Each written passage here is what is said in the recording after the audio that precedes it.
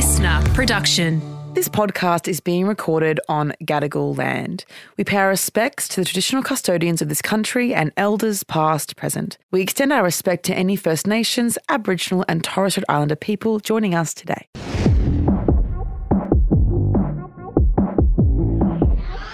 It's a lot, isn't it? Hi everyone, we have another episode with one of my favourite TikTok creators, and that is Cybele, Cybele.pov on TikTok. Basically, she came across my For You page because she analyses different scenes from TV shows. The ones that I watch the most are Sex and the City. She's a relationship coach, and she kind of goes through these scenes and speaks about how different attachment styles or people in relationships are showing up in those scenes and analyses them. I think in the past I've parroted your advice or your observations to my friends as though it's my own. So I'm really sorry about that one. But please welcome Cybele. Hi. Oh my God. Thank you so much for having me. Oh, thanks for coming back. So we last week went through all the different types of F-boys. If you want to hear that, go back and listen. But today we're just going to talk about attachment styles because you speak about them so well, and I think they're so interesting. And it's something that I presume everyone knows about or understands to a certain level. But recently I've had a few people even go, what's an attachment style? And I go, oh, fuck. So I want somewhere to guide them. I can just send them the link to this episode and I can go, listen to that before you speak to me. So let's begin with just basics. What are attachment styles? What are the main attachment styles? And I guess a brief summary of each of them. Attachment styles is a relatively new concept still, even though it was studied in the 70s, 80s, and 90s. I think it's really starting to be a lot more mainstream right now. So when we talk about attachment styles, we're talking essentially about secure versus insecure styles of attaching yourself to people. Mm-hmm. So the insecure styles are fearful avoidant, anxious, and dismissive avoidant. And the secure style, there's one, is just secure attachment. Wow, must be nice. Must be nice. Now, Cybele, which one are you? Are you secure being a relationship coach? So I actually used to have an anxious attachment, and I've worked on it really, really hard for the last 6 years. Mm-hmm. I've earned a secure attachment, but I still talk about myself as having at the basis, as my foundation, an anxious attachment. Having earned a secure attachment doesn't necessarily mean I'm secure. I'm never going to look like someone who had all their needs met in childhood and just became more of a secure adult because of it, right? So I like to call my style like secure with some spice, right? I'm still going to be anxious at moments. Yeah, I'm still going to be anxious. It's still going to come up for me, but I manage it a lot better, so it comes up less often and it's less intense of a feeling. Okay. So my understanding is our attachment styles come from, like you said, our childhood experiences and our childhood needs not being met or being met. Can you explain that a bit more about how we get to each attachment style? Yeah. So there were studies that were done by psychoanalysts back in the 70s and 80s, and they're essentially looking at children and seeing how they respond to when they're parents are in the room versus when they leave the room. Are they playing with toys? Are they preoccupied? Are they looking for them? Do they run to them when they show up?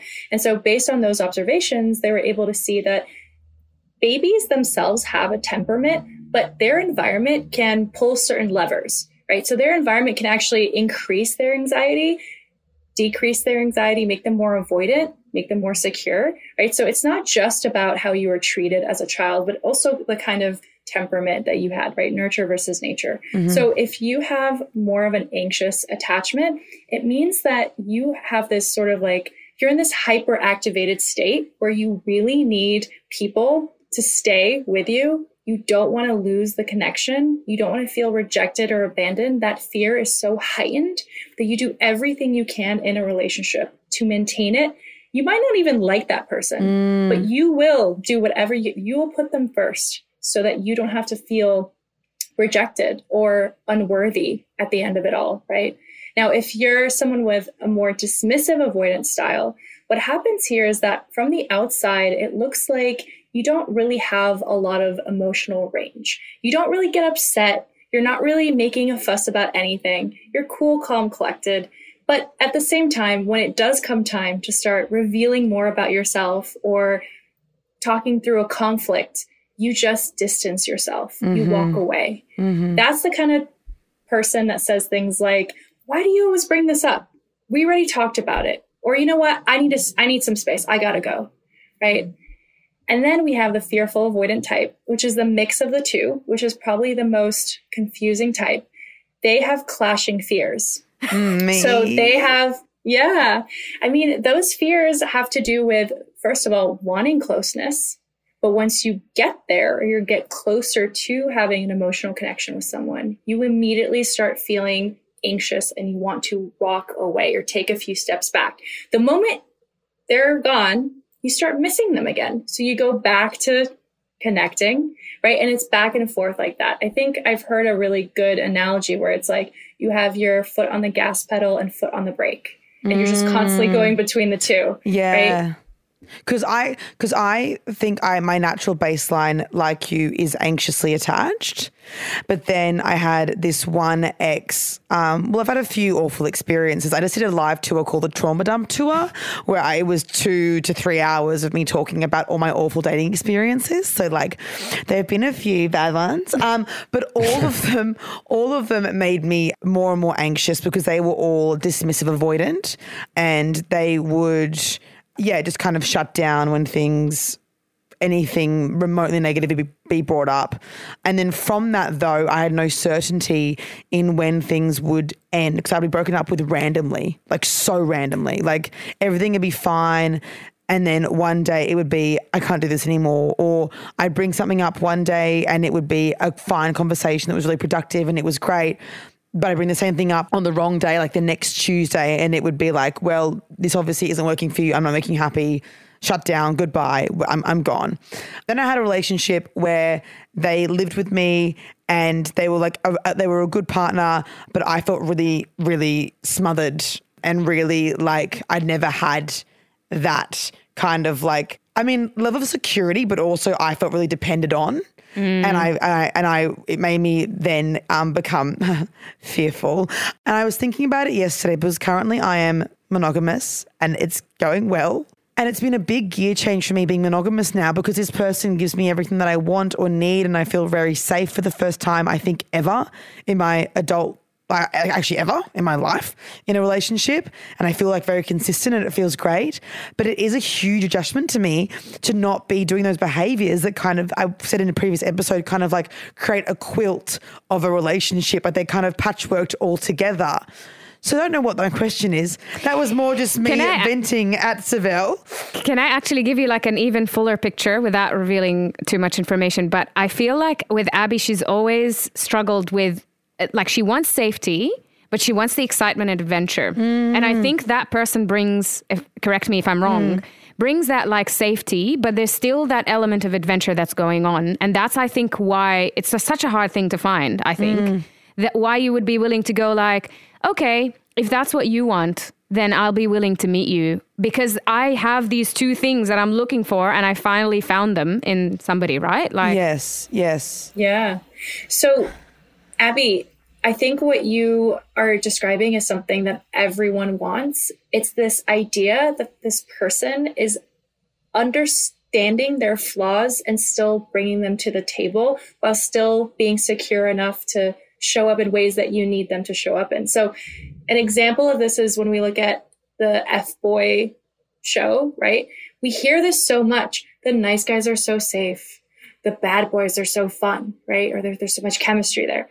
But ideally, you want someone who has the combination of both. And what that looks like is a nice guy sometimes saying the wrong thing, or a nice guy being sometimes kind of selfish, or the F-boy kind of, putting you first, right? Like, and so when we had come from an insecure place, we usually go from one extreme to another because we're working off of our insecurities rather than embracing all the parts of us that make us messed up, right? Like messed up and flawed people. So I think what you're hitting on is something really important, is that we want to find people that are honest with us so we can be honest with them. And that creates a really beautiful dynamic where you feel safe. Yeah.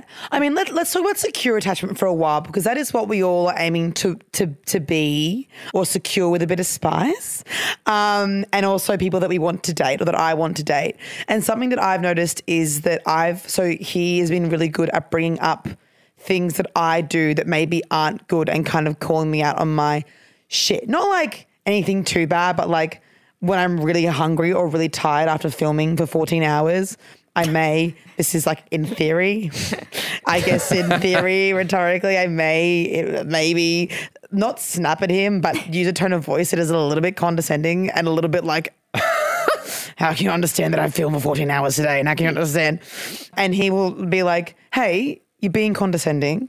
Can we talk about what is actually going on here? Why are you in a bad mood today? Today you're different to how you were yesterday. What's going on? Which has been really, and he creates really safe environments for me to speak about my issues, and will say things like, we're working through it together, and like, I'm here for us, and then I'm here for you, but I'm also here for us, and I want you to feel safe to tell me when you think things aren't right, because otherwise we can't get close, and da-da-da-da-da-da. But then I fear that I feel like I have so much trauma and such deep insecure attachment. I think I do jump between fearful, avoidant, and anxiously attached. And then sometimes I feel like I'm secure for like 3 weeks. And then I'm like, oh, no, that was a trick. I get really scared to be in that, like, I'm going to drag him down. Is that possible? Or is it more of a thing where like you can heal through dating someone who is secure? Oh, that is such a good question. Can you earn a secure attachment? Yes. Can you earn a secure attachment even when you're not in a relationship, if you're just dating or just starting to get to know someone? The answer is yes. Mm-hmm. You can actually heal so much with one person, with multiple people. It doesn't have to be just someone you're dating. It can be your coworkers. It can be your friends, through your family, relationships that you have in your life that allow you to practice things like difficult conversations, expressing your needs, setting boundaries, telling people how you really feel, right? Being honest. So if you have a space to do that with someone who is safe, and it sounds like this person, like you said, calls you out gently, like is open to hearing what's going on with you, doesn't take your crankiness, for example, so personally or internalizes it, that's where you can really start like relaxing a little bit more. You're not in survival mode as much. And over time, just like a muscle, when you go to the gym, right, it just gets stronger and stronger. Mm-hmm. I think there's also kind of I don't know if it's a myth, there's an idea that in order to get into a relationship, you have to be fully healed. And if you aren't secure, then you are just going to cause issues. And I think Dan Savage, my favorite person on the planet, puts it perfectly where he says you need to be in good working order. Not perfect, but good working order, where you aren't like completely in a I guess a state of trauma, or where you go in to cause issues just for the sake of it, or really harm someone else. So if you are completely single and completely alone and taking that time to work on yourself, is it possible to, without any external help, become secure, or is it all about practice? So because we get injured in relationships, we also need them to heal. It's so easy to just sit at home and be like, you know what I could do more of? I could be more curious. I can be more chill. I can be less defensive. Okay, great. I just figured it out. But it doesn't actually mean anything until you're out there in the real world, scared for your life, yes, but doing that thing anyway. That's how you build that resilience, that emotional resilience that people talk about. It's with other people, because in theory, and this is why when we date, we fall in love with what people say. I'm someone who cares a lot about logic. Yeah, like I'm always here to have an honest conversation, right? People say all these things they wish to be or hope they are. But when it comes down to it, can you actually sit through a really difficult, uncomfortable conversation with me, right? That is the real test, is like not just saying or wishing you can, but actually doing it. So it has to be in practice. And even if that practice is casual dating and having honest conversations with, this might be harsh, people you don't really care about. Like, is that a way? Like people that you just met, that you're like, I like you, but like I'm not too invested here. Should I have an honest conversation? So that is the best time to do it. You said it I think in a really great way, people don't really care about. Yeah, brutal. But essentially it's a low stakes situation. You do not have a lot to lose. And your fear is still going to be there, but it's going to be like, a shadow muted. And that's when you need to start thinking of it as practice. It takes the pressure off around, is this person right for me? Am I going to say the wrong thing? Am I going to do the wrong thing? If you start seeing it more as we're just practicing things we've never done before, openly communicate how we feel, talk about our vulnerabilities, expose our flaws. Hey, I'm really anxious and sometimes I need more reassurance and I'm going to ask for it, right? So things like that. And then you start developing more of that. People talk about this a lot, especially when they have an insecure attachment. I don't know the difference between my gut and my fear. Yes. And so the way that you play with that is you have to put yourself in some form of exposure therapy. I hate kind of that term, but the idea here is like, okay, put yourself in a situation, hopefully it's low stakes, where you're telling someone how you really feel. See how they respond.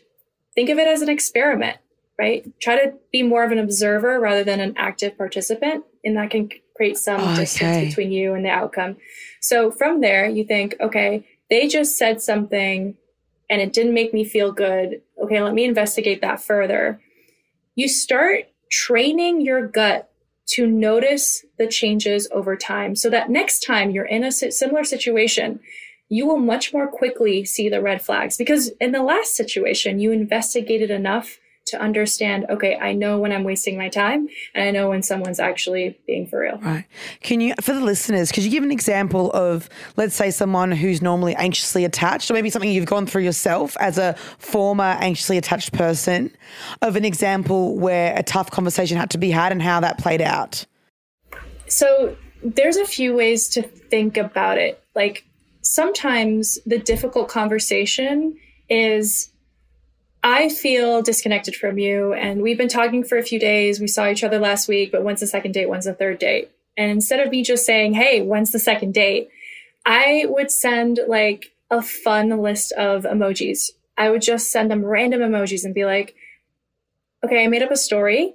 And if you can tell me what the story is about, like you win a prize, right? And so it's a level of vulnerability, but it's still playful, creative. It invites them in. Right. Okay. So that's an example of being in a situation where your anxiety is really high. I don't know if this person likes me. I don't know if I'm going to see them again. But instead, you sort of show up in a way that feels vulnerable, but also really interesting. Now, another example of a difficult conversation that you might have in a relationship, and I think a lot of anxious people will relate to this, is you're going over what is it that you both want in a relationship. They say, I'm just casually dating. I'm not really looking for anything serious. If something comes up, great. An anxious person's automatic response is going to be like, yeah, me too. Yes. Right? So a difficult conversation that you can start having is, first of all, really investigating what it is that you want in a relationship and expressing it to that person, whether it's the first or second, third date. Hey, I'm looking, not necessarily with you, but just in general, I'm looking for an intimate, close relationship that builds over time, right? So that's an example of having a difficult conversation.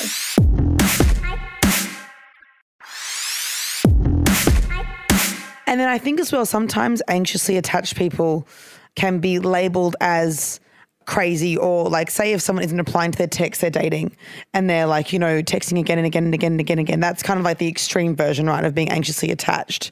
How can people in that moment, if they are anxiously attached, self-soothe? I mean, I never really did shit like that, but like I would have the thoughts and my quote unquote self-soothing wasn't soothing at all. It was just sitting in bed paralyzed and avoiding everything that I could inside my body to text. But how can you self-soothe when you have that urge to call someone multiple times or text them, or you're worried they're cheating on you, or, they're out with their friends and you think they're lying, or, something like that? How can you take care of yourself? And then after that, how can you communicate that to your partner in a way that is healthy?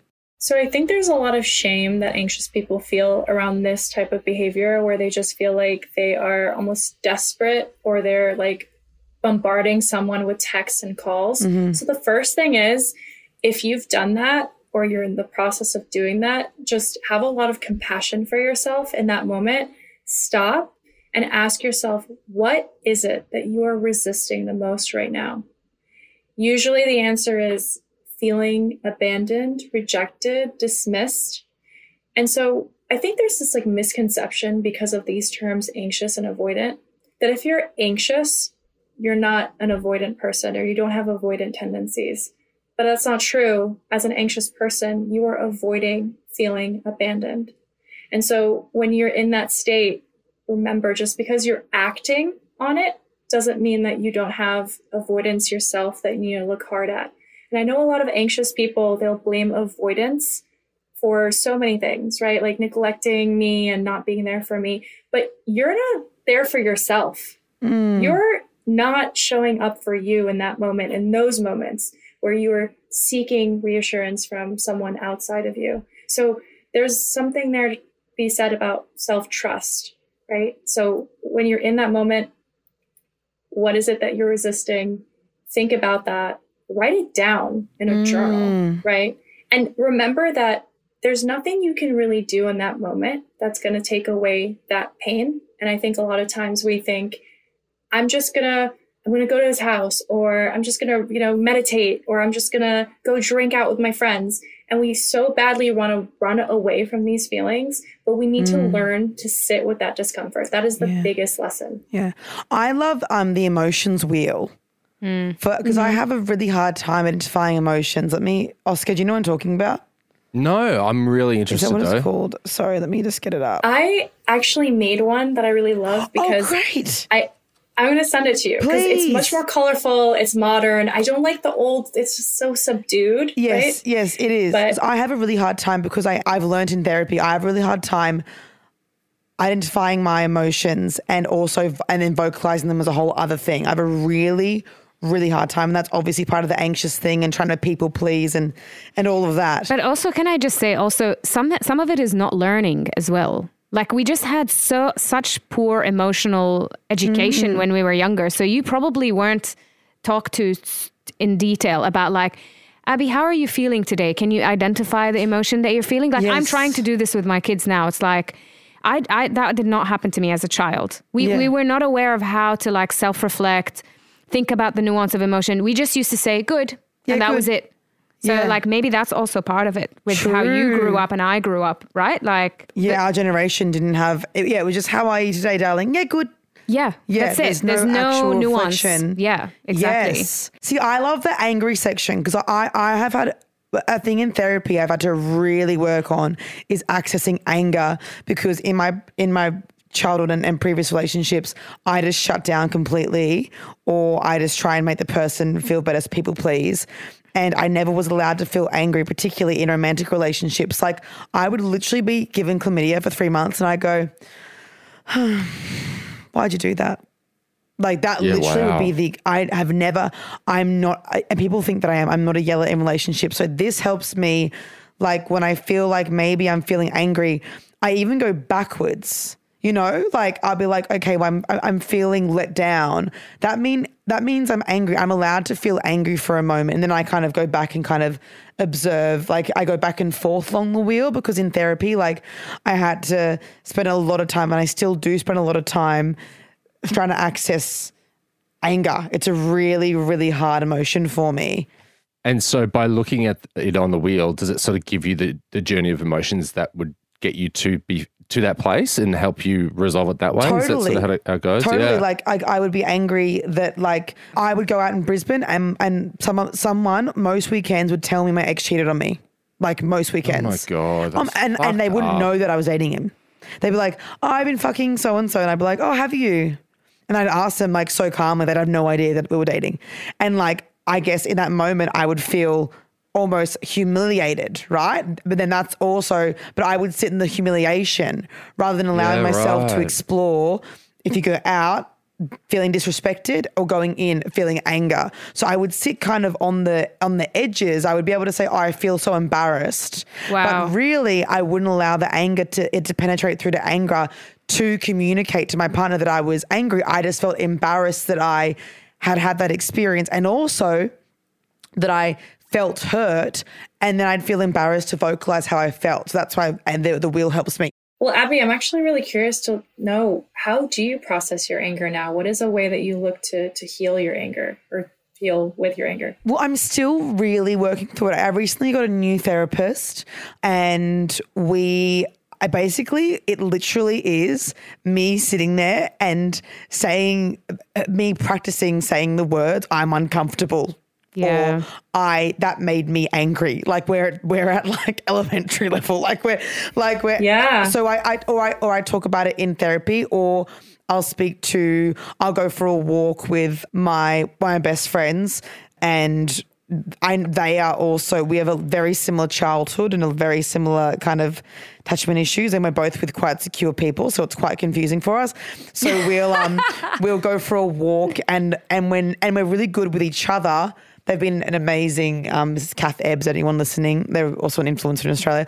They're amazing at when I say things, I'll go, oh, but it's fine. Like I understand why they did it. And they'll be like, no, you're allowed to be angry. Like just because you understand doesn't mean you aren't allowed to be angry. So what are you angry about? Let's go talk through your anger. So maybe it's me communicating with friends that I have an issue with this, and they then will call me out on when I'm kind of giving someone a pass or focusing on what I did wrong rather than being allowed to be angry at the person. Because I think that I also see anger as like violence or as abuse. If I feel angry, therefore I'm a bad person. I can totally relate to this. I was always taught that anger is not a good emotion to have as a child.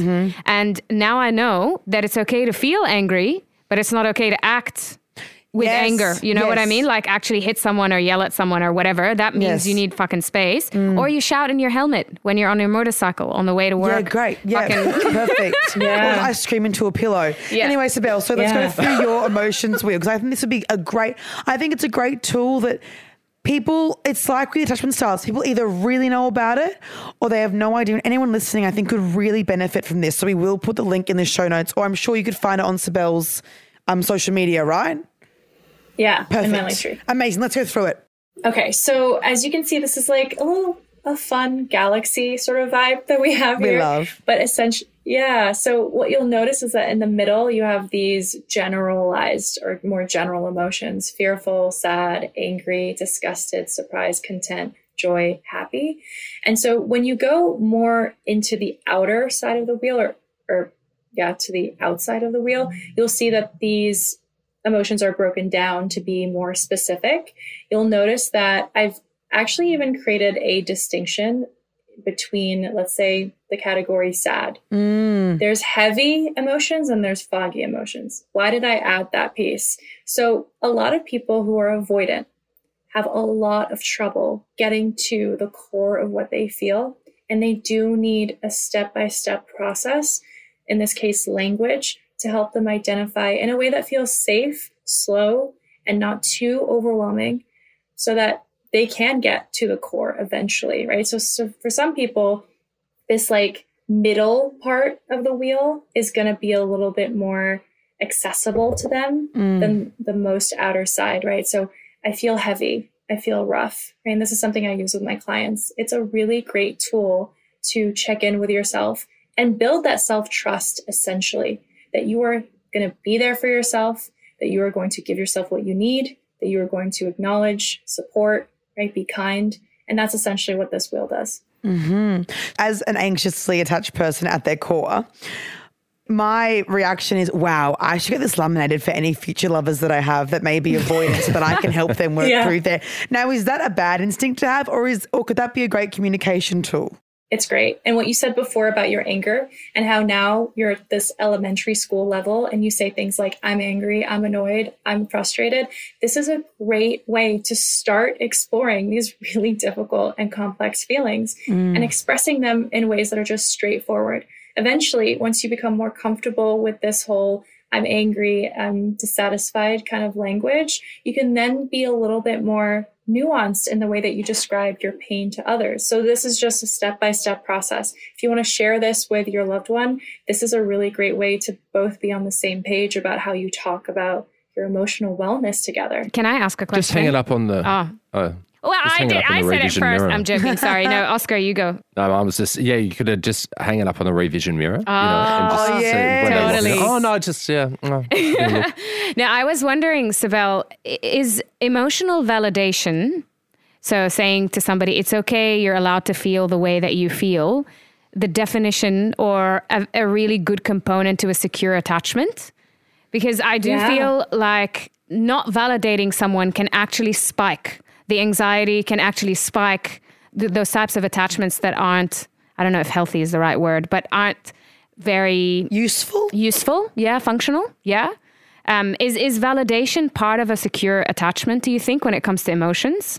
Yeah, absolutely. So there's this concept that if I'm not understood, then there's something really wrong here.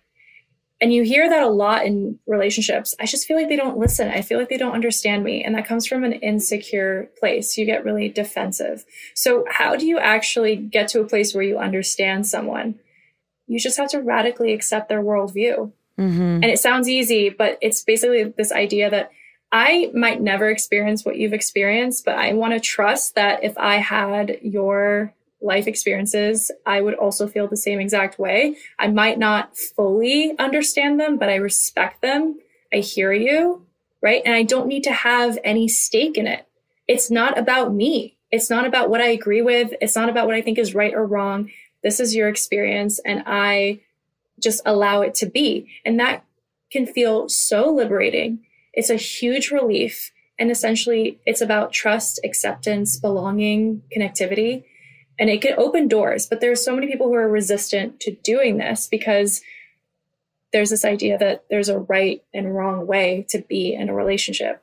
So I'd love to move on to avoidance for a while, because I think typically, like you said, there's a lot of time spent blaming avoidance from anxiously attached people. And I know that I've spent a lot of time doing it. And I think that it's very hard to break out of that. And I think in general, the consensus, particularly online, is that avoidants are bad people that haven't worked on themselves, and anyone who's anxious is a result of being with an avoidant, when that actually isn't true, right? We're all insecure. So say if anyone's listening that is with an avoidant, what advice would you give to them in maybe being able to understand them more, or giving them the space to feel like they can open up? Because I know when I've been with people who are avoidant, I feel that sometimes I've been so impatient, and as well, it's my ADHD, where I'm like, I can explain to you for 4 hours in detail what is going on and what you've done wrong. How can you not even give me like two words in a 4-hour conversation? And it's me bombarding them. I'm almost bulldozing them. But then when I don't say anything, nothing seems to come up. So how do you find that sweet spot to get that kind of open communication? Is it just time? So it's what you do in that time, but time is a component. So it's how patient are you? Do you have history with this person and you've just been hitting your head against a wall, and now you just feel like no matter what you say or do, they're still just not giving you enough? That's one of those situations where you might just want to start over with someone new, where you have less history, maybe more patience and more understanding when you come into the relationship. What I say a lot to anxious people about their avoidant partners is that you are the key to their emotional world. It is a foreign place that they have not visited much. It's dark. They don't know where the trails go. They don't speak the language. They don't understand the context. And so they go there with you because you lead them, right? Anxious people are really good at monitoring and identifying what you may be going through. And so they've relied on you. The moment that you ask them to go into their emotional world, it's dark. It's too scary. They don't want to take a step forward because they haven't done that for the most of their life. And so you're asking them to do something that's like equivalent to jumping out of a plane. It really is that scary. Can you just tell them to go to therapy? When is a good time to actually ask your partner, like, can you please, if you want to actually invest in this relationship, can you please be able to, I don't know if that's a thing, overstepping or, Yeah, you can ask them that. You can say, look, like the first step here is not what we need to do next. The first step here is, do you want to work on this with me? That's the first question that you really want to ask. Are we on this train or are we getting off? Okay, if we're on this train, what's the next destination? We're going together. We got to agree, right? And so then it's, well, maybe we need coaching. Maybe we need therapy. Maybe we need some time apart. It can look really different for a lot of different couples. And I think there's so much shame around this idea that you have to separate from people that have caused you pain or betrayed you, or there's just so much black and white thinking, right? Leave him, he's not good for you, or leave her, she's not good for you. Yes. So, but we really need to start taking time to understand, like, do we want to work on this together or not? I think it's interesting as well to hear about the avoidance experience. And I guess maybe the same example as before about getting the text, right? Like, let's say you are the avoidant person and you're dating someone who is anxiously attached, and you're being bombarded with, and when I say bombarded, I mean like 3 or 4 texts in a row when you haven't replied in a couple of hours, right? Or like someone who experiences anxiety. What is that avoidant person feeling in that moment? Why aren't they just replying and making it easier for everyone involved? They're feeling a tremendous sense of responsibility to cater to your needs. And this is really similar to the way that an anxious person has grown up. They also felt a tremendous responsibility to cater to other people's needs in order to keep the connection. But they coped by making that effort, and avoidance coped by taking distance. So when you respond to them and say things like, you know what I really need right now, what they're hearing is, there's these high expectations, and if you don't meet them, there's something wrong with you. And so instead of going on that journey and maybe making a few mistakes or trying and failing, they want out, because again, it's like jumping out of a plane. They don't have access to their emotional world the way that you do. And so they just will walk away. So sort of thing I've noticed with avoidance is that, and I've gotten much better at this, is recognizing that the more you push someone, the more avoidant they will get. Like, so if you are like, I knew that if he didn't talk to me, like, and when I say he wouldn't reply to me, I mean like, when my grandma died, he ghosted me. Like, we're not talking about like, oh, he didn't reply to my text one night out. It was like, my grandma died, he ghosted me for 3 months.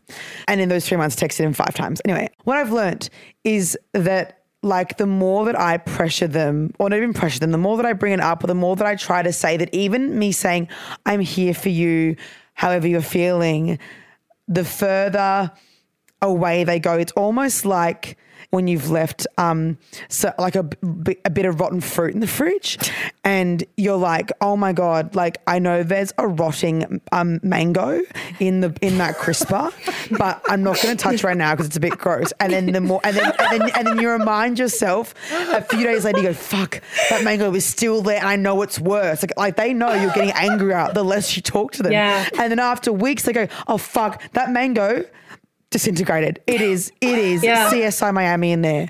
Like, and then they're forced to go, well, I have to fucking reply now because you are now going to leave me. Right? That's kind of how I think about it. That is the like, best analogy. They know something's so off, and they're like, well, I don't want to touch it right now, but I feel you're mad at me. Even if the first text saying, hey, are you having a fun night or whatever, isn't anger at all, they know from past behavior that if they don't reply to that one text, it will then be anger. So they're kind of fulfilling their own prophecies, where it's like, totally. I don't reply to one text and you get angry. And it's like, well, no. You didn't reply to one text and then another text and then the next morning and then 3 days later, or you missed my birthday, or, something like that. And then I'm angry. But you, in your head, your only experience is I fuck up a little bit and then I get the full force of your reaction. Yeah. So how do we bridge that gap? So I think it's important to understand that avoidant and anxious people have so much more in common than they think they do. Essentially, your thing is avoiding conflict, both on the anxious side and the avoidant side. So when an avoidant person is faced with your anger, your frustration is directed at them, they're like, oh my God, this is going to escalate. I can't be here for this. I am deeply uncomfortable. I can't manage this conflict. An anxious person will do everything they can. They'll try to be perfect. They'll think about every scenario. And this is like the worst torture. Every scenario that could possibly happen, what they should do in each one so that the outcome is always perfect or no conflict, right? And so an anxious person gets to this point where they've done this for so long, they just burst, right? The conflict just comes up anyway because they've been repressing so much. And then the avoidant person is like, where is this coming from? I thought we were good, right? And so they're like, there's conflict. I gotta bounce, And so how do we bridge that gap? I think we need to start understanding our mechanisms a little bit more. Remember, like, this idea that attachment theory is who you are, I think can be really reductive and scary. I think we need to start thinking of it as a framework. This is just a lens, right? And through that lens, you can start understanding your programming a little bit more. So if you're someone who walks away from a fight, for instance, first you need to acknowledge that that is your thing, right? And then you need to start saying, okay, well, what is it that you need? And in this case, for anxious people, it's reassurance that you're going to come back, saying you will come back by tomorrow at noon to talk about it, and come, not only just show up, but come up with like a script of how you feel, what you're thinking, and work on it, right? That's what the avoidant needs to start leaning into more. And the anxious person needs to also start leaning into more of their feelings around abandonment. So when this person leaves them saying, it's okay, they said they were going to come back at noon. They're coming back at noon. They haven't given me any reason to think anything else. Whatever happens, I'll be able to handle it. Right. In the meantime, I'm going to go watch a movie, hang out with friends, take a bath. Right. So that's the work that they both need to do in order to bridge that gap. And I always think, I don't know if this is healthy or not, but I always think as well now, as I've gotten a bit more, I think I know that I say that I'm fearful avoidant, but I feel like I'm also getting better. Like I'm dating a securely attached person. I feel like I'm much better than I was a few years ago. Definitely. But yeah, definitely. Oh, no, not that it's about hell. I'm the single one. I'm the single one. It used to be absolute hell in here. God, the day that I met her, she looked the poor thing. But I think that a big thing for me is when I have those conversations and I say, okay, I'll see you at noon tomorrow. Or let's park this until, because I know that nothing good's going to come from this conversation until this time when you're feeling less stressed from work or whatever excuse it is. I then think in my head, I will deal with my anxious emotions when noon comes around. Is that bad, or is that me managing my emotions better? I can't tell if that's me suppressing things, or if like I'm allowed to be upset at noon, but I can't waste my fucking morning being worried about it when it's like 11:58. Yeah, that's like, you're just so good at compartmentalizing, you know, like that's just you. And honestly, that's not a bad thing. I think we say, oh, you always have to feel your feelings. I mean, listen, sometimes you have a podcast that you have to show up for. You can't just be, right? So the idea that you need to take breaks is really important. So just think of it as a break, and you have a scheduled time, and that's when you can cry it out, lash out, whatever. Yeah, because the amount of things that have been ruined for me, and I spoke to a friend of mine who's a musician, and he was having a hard time with his girlfriend when he was touring, and he would call me and be freaking out like he's very anxiously attached. And I was like, dude, this fucking sucks because you're on tour. You aren't going to see her for a few weeks. You cannot see her for a few weeks. And you just he did this big show. And I was like, dude, like you've something really fucking cool and you spent the whole time dreading it before and after, and you called me immediately after, like fucking almost crying. And because you haven't allowed yourself to compartmentalize stuff. So I don't know if that's healthy or bad, but I found as well, there are so many shows that I watched that I've filmed or certain episodes and I've gone, fuck, like that whole day I felt anxious about getting a text back and I was doing something really fun and cool, and that ruined my whole fucking day or my whole mindset. Like I've said before in the podcast, like there are billboards around the city that I'm like, I fucking hate that photo. And it isn't because of the photo, it's because I know that day I was crying about someone not replying to me who I'm not even sure who it was anymore. I'm like, who the fuck was it? So I find pausing my emotions helpful, but I don't know if it's healthy. But I guess if you're saying it's healthy, then Cybele, tick of approval for a short amount of time. Well, you know, I think, like I said, I think taking breaks, especially if you're someone who leans more avoidant, that is important for you in order to eventually be able to access your emotions rather than completely shut down or feel so overwhelmed that you like have an actual like bad breakdown. So yeah, like you're getting to know yourself a little bit more. So as long as you give yourself like, you know, structure and you give yourself like support and compassion, like that can't be unhealthy. Absolutely. I was just going to say, because maybe I've been listening like so intently this entire time and I'm trying to work out where I sit. So I'm single. I haven't had a partner really for ages. The times that I have been close, like emotionally close with someone, and they haven't reciprocated, that's like, you know, rejection and sensitivity.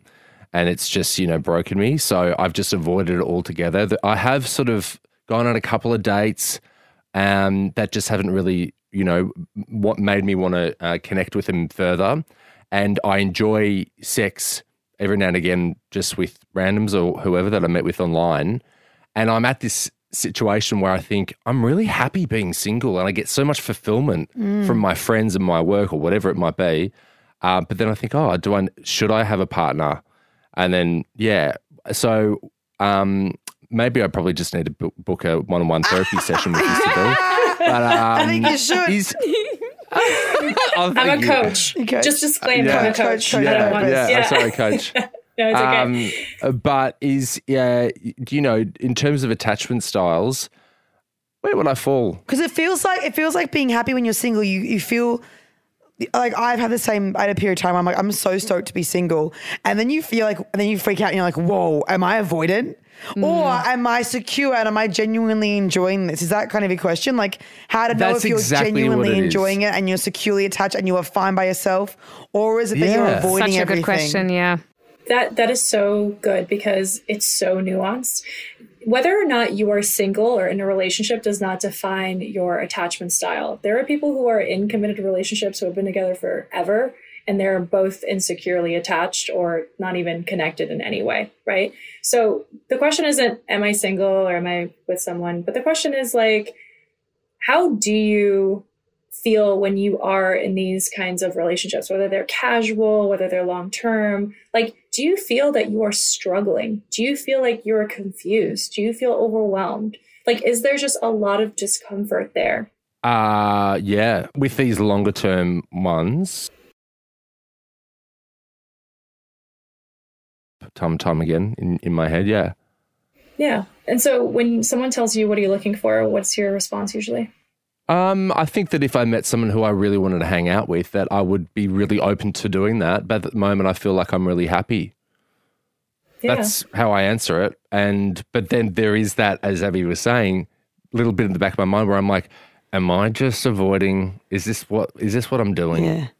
But that's okay. I think sometimes we think that if we're like avoiding a relationship, that somehow that means something bad about us. It could just mean that you are in a time in your life where you're either burnt out or your emotional capacity is going to something else, like building a business or, being a dog dad, or your friends are going through something really rough. Yeah. Like it could just mean that your emotional capacity right now is it's going somewhere else. So in terms of your attachment style, I don't know. I haven't really gotten a lot from you in terms of like what you're like in relationships or what's your biggest sort of fear in a relationship? Like, what is it that you're always like bracing for or trying to avoid?